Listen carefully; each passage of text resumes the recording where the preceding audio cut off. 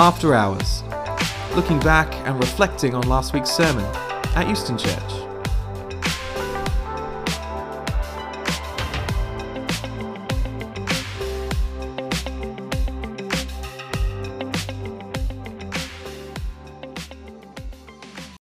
Well, welcome back to After Hours. Tom here, and today we have Sam Ridgway with us after he's just preached on the weekend. Thanks for being here today, Sam.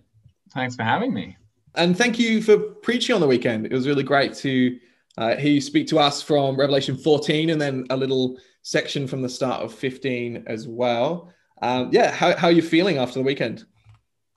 Yeah, good. I mean, it's a really awesome passage. I think at first I was a bit like, oh, what do I do with this? But actually, I really loved spending time in it. I think it's supposed to be a really encouraging passage. So you kind of mentioned that oofed feeling. For you particularly, how do you approach a passage like this? Do you want my method or? It can be your headspace, your method. Well, start with some panic because it's unfamiliar territory probably. Remember then to pray and that I have the author of the Bible living inside me and he'll help me. I think one of the things that freaked me out a bit about this passage, there's lots of visions, one after the other, and lots of imagery. I think one of the things that helped me was to zoom out a bit and try and put this in the surrounding chapters a bit, look for where it might fit familiar patterns. And I think that's helpful, especially with the passages that come before it. I think I'm fairly persuaded that this is one section, whether it's a kind of formal cycle or not. I'm happy that we can see familiar trajectory from a victory in heaven, then coming down to earth for a war. It looks like the devil's winning, but the Lamb's army fights back, and one day the war ends and there's victory on earth. In some ways, like actually that it ends up being not a particularly complicated story. And so even if in the detail I was like, ooh, there's lots of stuff, I don't know what all of these things mean. Actually, the big picture wasn't too hard to kind of grasp. And from that point, you have a bit more confidence as you interpret each bit individually. Yeah, I think it's a really great moment of insight, looking kind of specifically at some of the things that have already been expressed in the seals and in the trumpets, and perhaps a nice little interlude that gives us another perspective. Kev's not here to defend his point of view, so I'll take advantage of that. And really good. I think I was thinking the other day that the four, like me, you, Ed, and Kev, should at the end of this find a way of drawing the cycle of what our brains experience as we approach each of these passages in Revelation. It's like we all have that, oh no, like panic, okay, pray, think, and then suddenly you get on a roll as you realize, okay, this can be done. We can figure it out. And then the other side of that, when we're like, oh man, now I've got to cut all this stuff out because my sermon's like 50 minutes long. I found really helpful just coming back to what Kev reminded us of these verses are supposed to bless us. That it's not designed to make me despair or just wallow in confusion. This is supposed to bless me. So that's at least quite a positive. Okay, I'm going into this expecting to be blessed. Yeah, and I feel like having been there for the recording for most of them, that's the kind of feeling that you get from the preacher by the time they've gotten to the point of preaching, is they're like, no, I've gone from fearing this passage to being excited by it and thrilled with what Christ has done for me, which is really awesome. I thought it'd take an opportunity, Sam, for you I mentioned before the things that we feel like we're cutting out. Are there any particular things that you really wish that you could have expanded on? Something that maybe you were like, oh, this thing really excited me, but it just couldn't quite make it in as you trimmed it down? Yeah, I mean, there's loads of bits of detail that it feels like either pick up on something from the Old Testament, pick up from something else from Revelation, ties into the rest of chapter 14 itself. And I feel like lots of that, because there are 5 visions, I was like, there's lots of this just can't make it into the finished article. And some of that just enriches how it holds together. Even to the point of linking together the global witness and making that big and linking that to the King of the Nations at the end as the picture. That's how we fulfill the promise to Abraham of a great multitude who sing God's praise from every nation. Stuff like there's little details about I guess the wine of the passion of her sexual immorality, linking to the cup of God's wrath, the wine of God's wrath, linking to the grapes at the end. I was like, ooh, there's something that follows all the way through. I'm not sure I probably didn't do justice to that. I think the thing I most wanted to spend time on would probably be unpacking some of the application. So I went big, and I think it was the big thing that excited me on this idea of sacrifice and truth. But what does it really look like to be a Christian soldier, a Christian martyr? What does it look like to sacrifice and to follow the Lamb wherever he goes? And I wonder if, I mean, there's details here that link back to the 7 churches as well. That just helps to ground this in that this was sent to real people. They recognized how this related to some of their experience. So probably some of the defiling themselves with women and the sexual immorality was supposed to link back with a kind of spiritual adultery that was happening in those 7 churches. There may well have been a literal sexual immorality problem as well. But I think particularly it seemed to come up big, this false teaching and compromising with the world. And I feel like there are echoes of that here, where we're supposed to think actually for those churches in Pergamum or Thyatira, they're hearing actually how you'd never want to be compromised, because actually there's 2 very clear sides in this battle, and you're on the winning one if you're with the Lamb. Yeah, I think that's helpful. And I mean, when you're choosing which things you're going to focus in on, when some things are going to be expanded on more in the following passages, you can kind of afford to be a bit lighter. And with Revelation 17 coming up, I really appreciated you leaving me a bit of room to expand on Babylon and also those sexual immorality concepts that are really strong in that passage. So I'll still have something to talk about. So thanks for that. Yeah, you've got plenty. You can do Babylon. There you go. I think it comes up next week as well. Yeah, so we'll see if Ed steals all of it, but we'll we'll see how we go. Something I did like grab on a couple of things though that you just said then, like something I found interesting in the imagery of the grapes and the wine seems to be used in quite a negative way here, whereas often in the Bible wine is used in quite a positive way often. So the concept of new wine or even the way in which we talk about the renewal. So what's kind of going on here? Jesus, I'm the true vine, abide in me. There's clearly also a good vine that you could be part of. I think this one's clearly negative because the grapes get thrown into the winepress of the wrath of God, and that gets trodden and blood flows from the winepress. So I think in this image, because there's 2 harvests, I think it's pretty clear this harvest of grapes is definitely a negative. And I think because it links back in with verse 8, Babylon the Great, she who made all the nations drink the wine of the passion of her sexual immorality. And verse 10, he also will drink the wine of God's wrath.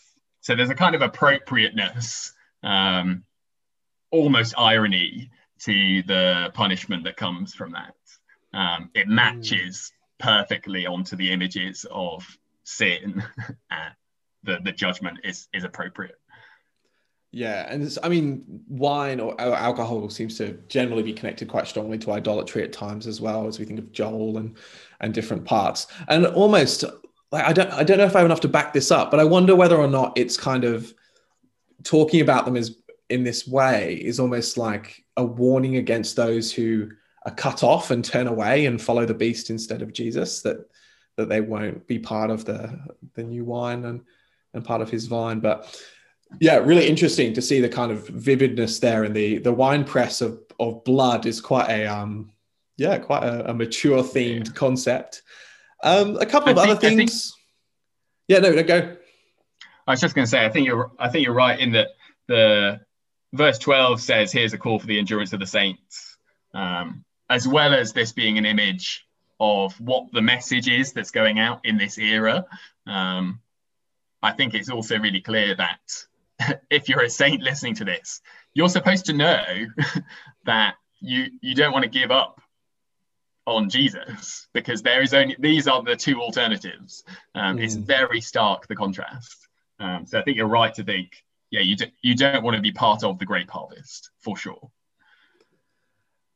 Yeah, so a few other things. Basically, I'm just looking at things that interested me, and I wondered if you could expand on more.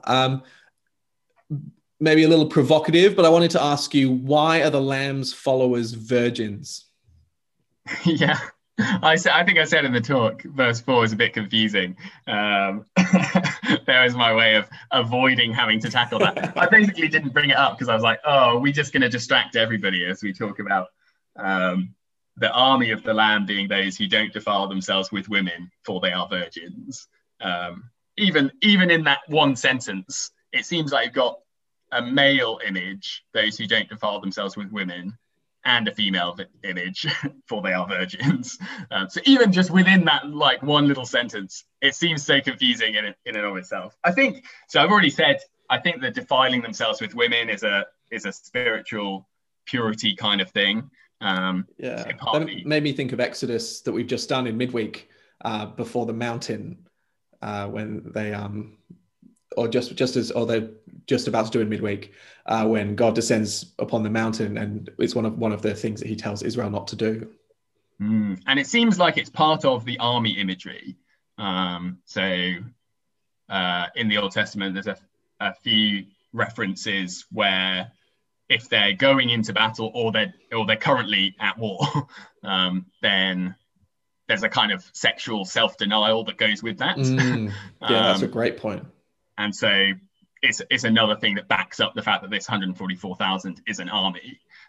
They're also virgins. I wonder if that's clearly not saying that Christians can't have sex. I think we're on safe territory that the rest of the Bible would say that's nonsense. But I wonder if there is something about them. Also, they're also a bride waiting for the husband. And so the picture at the end of Revelation where the New Jerusalem comes down as a bride. And so I think that might also be a reference there. Did you have any other thoughts? Yeah, I mean, I think it's pretty good contrasting imagery against the adulterous people who follow, and particularly the way that we see Babylon described later. It's a good kind of comparison of those terms. I think the virgin one's really interesting in that that word is only ever used to describe women in the Bible, but it's clearly not exclusively women in this situation, and which makes me think it's kind of one of those symbols that's being thrown out to think about the purity of God's people. So maybe it was less provocative back then than it is to read in church now. Probably, almost certainly. And I think spiritual purity is helpful. It then the verse goes on. It is these who follow the Lamb wherever he goes, these who have been redeemed from mankind as first fruits for God and the Lamb. And then it talks about in their mouth no lie was found, for they are blameless. So there's like the rest of the verses just keep bulking up the same point. I think they are not because they're the Lamb's followers, they don't lie and deceive like the beasts. They're spiritually pure, and they've been marked out as gods. So the set apart portion, I think that's what the first fruits bit is. The first bit goes to God, and then the rest of the harvest, well, we see what happens to that at the end of chapter 14. Great, yeah. And I'll just highlight there that you mentioned the first fruits. As that's something else I was going to ask you about, as it came up a little bit after church. So you're saying that it's talking about them being the first portion going to God? Yeah, great. I thought I'd bring up the fact that there seems to be this kind of grim reaper figure that comes in and brings down some judgment. Or like one sickle, it seems to be positive and one seems to be negative. Yeah. Could you talk us through the sickles? What's going on there? So 2 harvests. I think the one like a son of man is Jesus, partly because of the crown on his head, and partly because of links to Daniel, maybe one like a son of man coming on a cloud. So I think that's Jesus. Some people think that's another angel, but it's really clear. You get one like a son of man, and an angel says it's time for the harvest. The sickle is his sharp harvest tool. He slices down the crop. That sounds quite violent. I think that first reaping is a positive reaping. I think that's the first fruits being harvested for God and the Lamb. And you can see that the way it's different to the second reaping, where another angel comes with his sickle. He too had a sharp sickle, and an angel who has authority over the fire calls to him and says it's also ripe to harvest the second crop as well. And so he cuts down the grapevines. But what happens to those gets a lot more detail. So we know that those grapes also get thrown in the winepress and trodden. And a fairly horrific image of the blood flowing for 1,600 stadia. Do you want to take on the stadia? The stadia, oh yeah, there's a number that everyone loves to have a go at. 1,600. Basically, we're not really sure. People like to have a go. It might be something to do with 4. So 4 is the number of the earth. I think that's a reasonable start, and we see that a bit in this chapter. So the fact that when we talk about those who dwell on the earth, they always come in 4s, every nation, tribe, language, people, and it also splits the bits of creation into 4. And like we've seen with seal trumpets, the first 4 each deal with one aspect of creation. So I think 4 is a reasonable number. After that, I feel like you're slightly guessing, but it might be 4 times 4. And then where do you get the 100 from that you're also chanting it by? Like, key point, don't get too hung up on the precise number and what its significance was. In case, so that's a lot of blood. Yeah, I like how whenever we come across a number like this in Revelation, it's like we can solve this with division. We'll just divide it until we find the numbers we like. But it's often and sometimes I think that's, occasionally I think that's helpful. Sometimes I think we're a bit guessing, and sure. Don't be too confident of your solution that you found. Great. Sam, verse 13 of chapter 14. It says, I'll just read it. And I heard a voice from heaven saying, write this, blessed are the dead who die in the Lord from now on. Blessed indeed, says the Spirit, that they may rest from their labors, for their deeds follow them. Should we all pursue martyrdom? Yeah, great question. Yes and no, I think, is the answer. So it's a really helpful verse. Partly it helped me think it was right to look at follow the Lamb wherever he goes as to the cross being a kind of normal path for the Christian. The Christian soldier probably goes to his death. And I think John deliberately writes in that kind of extreme way, not because he really thinks that every Christian will die for his faith, nor that we should all die for our faith. but it puts it in the framework of actually this is life and death. This is a battle. This is all or nothing. Like you go all in when you follow Jesus. And I don't think it's massively different from Jesus saying, "Take up your cross and follow me." Jesus is expecting you to go all in for him. And while that image is something that I'm terribly afraid of because I totally want to keep my life, I don't want to lose it. I think this chapter is trying to tell you, actually, no, blessed are you if you do that. That's the path to victory. Follow Jesus. That's what he did. He gave his life and won. That is the road to victory. And I think it's helpful to say, in our context, maybe it seems unlikely that will be literally dying. But there are plenty of places around the world today where actually, maybe that is much more literal for them.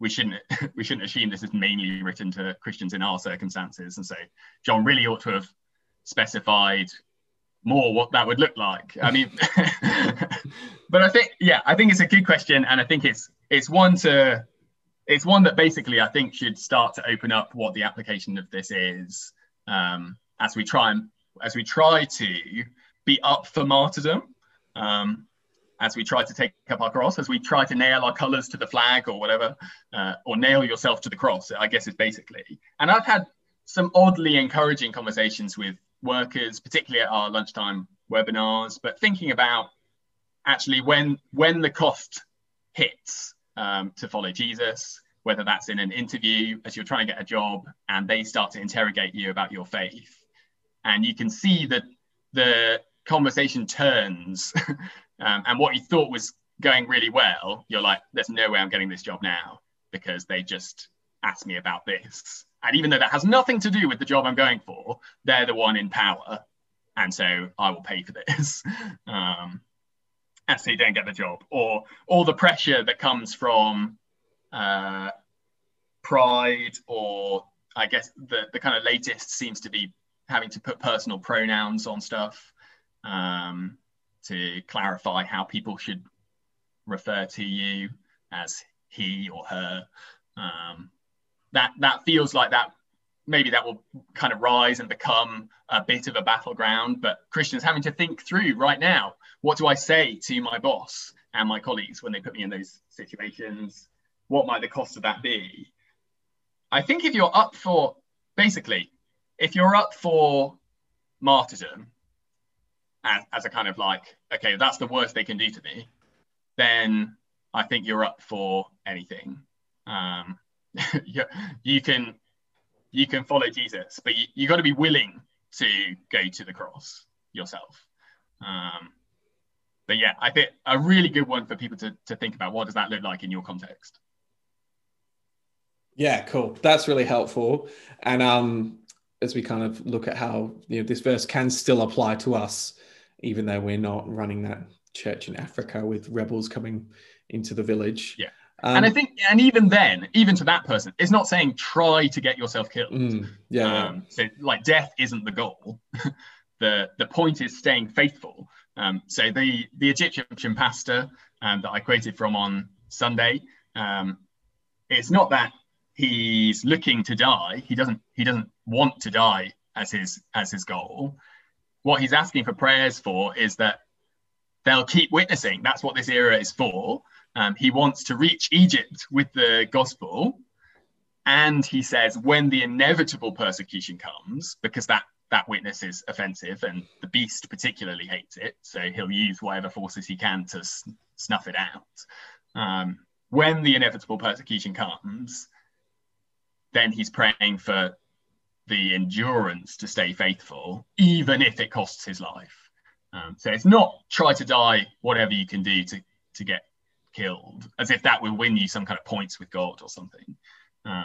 This is be willing to accept that, because your life is for Jesus and you follow him wherever he goes. And losing your life now for the sake of the gospel is totally worth it, because you win. And so what challenge do you think there is for the Christian who's, listening along and is thinking, well, actually, I'm not experiencing anything like that in my life. And I never really have any of those uncomfortable situations. Yeah, I mean, that just doesn't seem to be a category in in John's mind. He doesn't think that person exists, which means, I guess, it asks questions of us of like, are we sure we're really in, like, are we in the battle? As in, are you sure you're in Jesus's army, or have you compromised with the world so that they don't even need to attack you because well, you're not really a threat to the system. The beast isn't worried about you because he's managed to make you silent or serve him even. And yeah, so I think there's a challenge there of like, maybe if we witnessed more, we'd realize this is actually the case. Of course, there's loads of persecution around, but we're all slightly too afraid, and we're all, and maybe we're not quite loud enough in our witness. And I don't think witness has to be just like proclaiming it as you stand on a chair in the office or whatever. So it seems to be whole life. It seems like you can witness by your death as part of it. But clearly words are in there. There's a clear message that the angels have come with. And yeah, I wonder if it is a challenge to us that if we should expect the persecution to be inevitable, like it is for the Egyptian pastor. Yeah, great. I think that's a really helpful and important challenge, but for us to consider, especially when we put it into the categories of what John's expecting and thinking about. So that's really good. I know there's quite a few people who really are fearing persecution, even on a lower level. They are actually starting to feel this, and maybe people who aren't fearing it so much for themselves, but for their children, and the world that they're growing up in, and where we might be 10 years down the line if the trajectory carries on this way. I think there's people who are afraid for what the world will turn into. And I think, to some degree, I think that's, we should be on our guard. Let's assume actually it probably will get worse than it is now. And as someone with a child who's going to grow up in it, that should be a consideration. But at the same time, I don't need to protect them from the battle. I need to equip them for the battle. And the way they'll be equipped is to know the truth and to stick with the truth, even if that costs them their life. And that will also probably also therefore cost them power and status in this world. It'll cost them social circles. Am I happy to say actually that will be them thriving in this world because they're on Jesus's team and that's the one that leads to victory? That's the mindset I have to have, so that I don't compromise, not just for myself, but also for the sake of my daughter. Yeah, fantastic. I mean, that's super uplifting and challenging at the same time, and a really helpful headspace for us to be in as we as we go into the bowls this week, and as we then get to some of the big final visions. Thanks so much for giving us some time and more of your insight and the parts that we didn't get to see that you thought through. But yeah, thanks so much, Sam. Thank you. That was After Hours. Join us next week or get in touch with us at eustonchurch.com.